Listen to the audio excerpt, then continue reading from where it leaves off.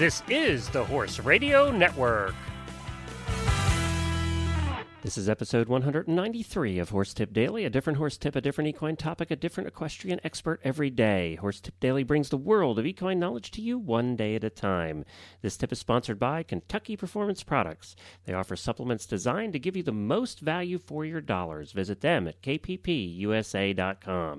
Enjoy today's tip.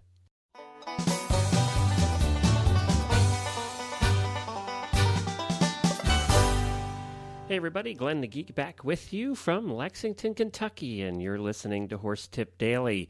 Well, today we are thrilled to have back with us the internationally respected trainer and clinician with experience in many types of training, Julie Goodnight, and a friend of the Horse Radio Network.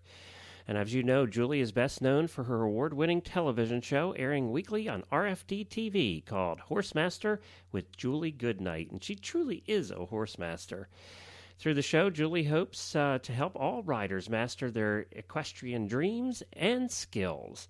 As the horse master, Julie shares with us the wisdom she's gained by teaching her master-level CHA status and encourages all horse people to become the leaders and masters their horses want them to be. We're going to be back right in a minute with our latest tip from Julie Goodnight, and we so appreciate her joining us here on a regular basis on Horse Tip Daily. But first, we have to speak about another master in their domain, and that is Kentucky Performance Products. At Kentucky Performance Products, quality assurance is a key ingredient found in every product they sell. Each supplement is manufactured to exacting standards in certified facilities. Their ingredients are sourced from highly reputable suppliers, and their formulas are fixed to ensure consistency in each bucket. So what does the promise of quality assurance mean to you and your horse? It means you can trust that when you purchase a supplement from Kentucky Performance Products, you will see the results that you expect and the quality that you can count on. They guarantee it. Kentucky Performance Products, helping you keep your horses healthy, sound, and competitive. Visit them at kppusa.com. That's kppusa.com.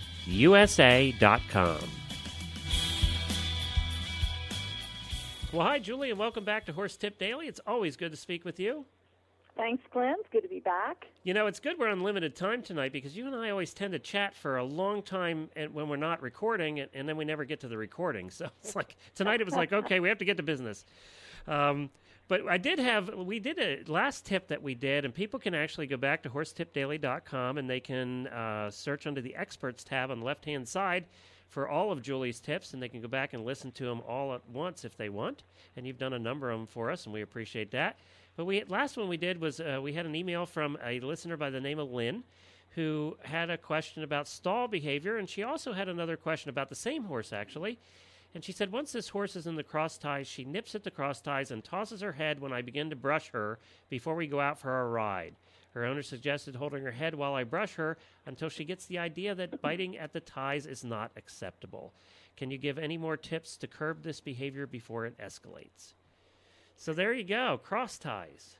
Well, there's a lot of little topics within that question. And, one is just simply standing still while tied, whether the horse is cross-tied or tied to a rail or whatever. And that's something the horse learns. Some horses are quicker to learn than others. Some horses are more impatient than others.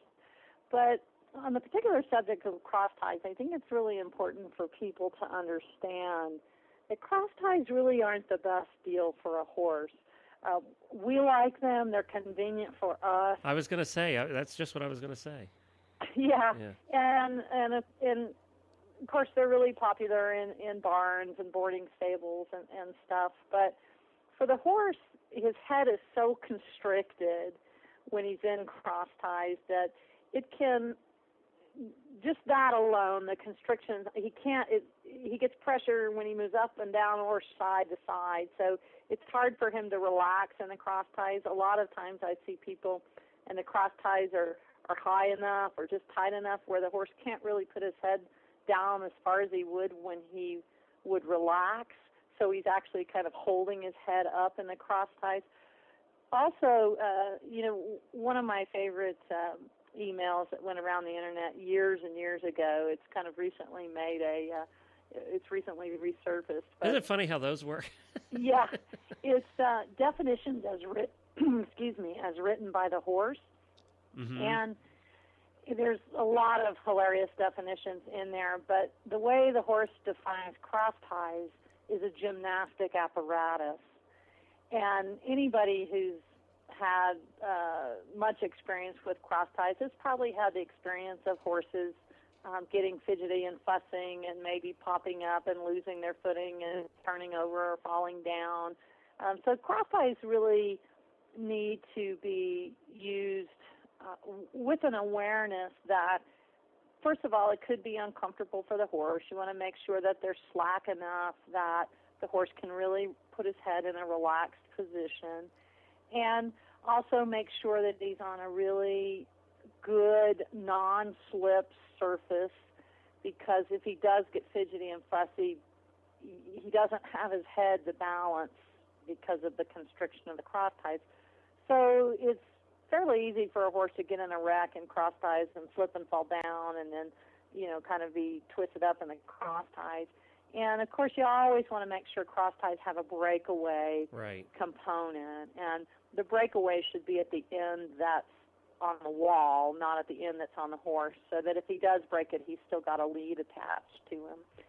But having said all that, just kind of having a general awareness that the cross ties may be what she's describing is a very irritated and fussy and fidgety horse.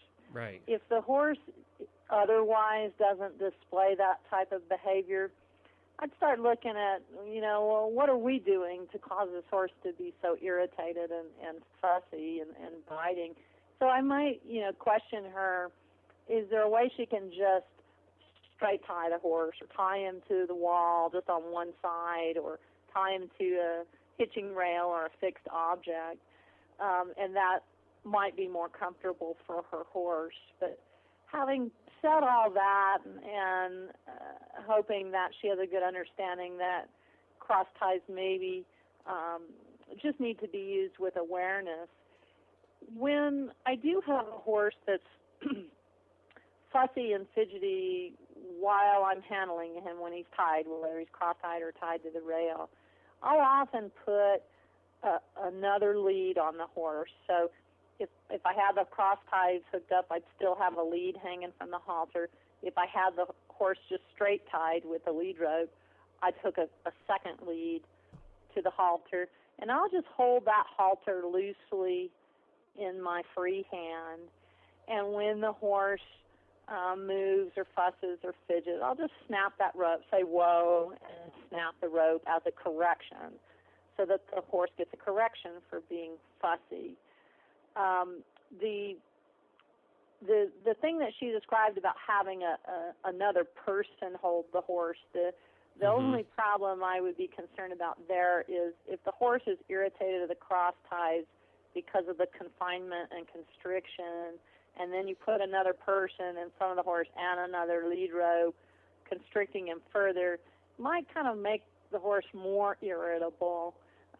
So I would be looking at kind of reducing that possibility rather than increasing it with another person standing there at the horse's head. But having, to do that, the best thing is prevention. And, I really encourage people when they do groundwork with horses to work on the horse standing still, perfectly still when you're handling him and on your command, away from being tied up, away from the cross ties. If I can turn and face my horse and snap the rope and say, whoa, and then that horse knows he's now required to stand perfectly still until I tell him to move, then when you have a problem in the cross ties, if you do put that second lead rope on and you snap it and say, whoa, he knows what that means. So I think she's going to have to go back and do some homework with this horse and work on standing still, maybe ground tying. There's lots of information on my website about that training process. But those are the things that I would work on in terms of getting your horse to have better manners when tied. And that website, of course, is juliegoodnight.com, and there is all kinds of things on there. You know, we often talk about your schedule on there and the schedule of your TV show, but there's all kinds of good tips and learning information on there as well. Mm-hmm. And you bet. And that, of course, is juliegoodnight.com. Well, Julie, we hope that helps Lynn, and we thank you again for being on the show, and we'll have you back again soon. Great. It's my pleasure. Well, thanks once again to Julie for joining us. She's a very busy lady, and she takes the time out to stop by here, and we certainly appreciate that. Of course, she was on what is one of the most popular guests we ever had on the Stable Scoop radio show. You can listen to that interview at stablescoop.com, episode number 40. Well, you can drop me an email, too, and let me know what you think of the show, or if you have some ideas for guests at glenn@horseradionetwork.com. That's GLENN at horseradionetwork.com. And I wanted to mention that the last tip of this week coming up in 2 tips from now, not tomorrow but the next day, we will be having a contest announcement where you can win something really cool, and we're announcing it here first on Horse Tip Daily. So keep listening every day. You could win cool stuff. Well, I'll be back again tomorrow with another new expert and a different horse tip. Until then, stay safe, everyone.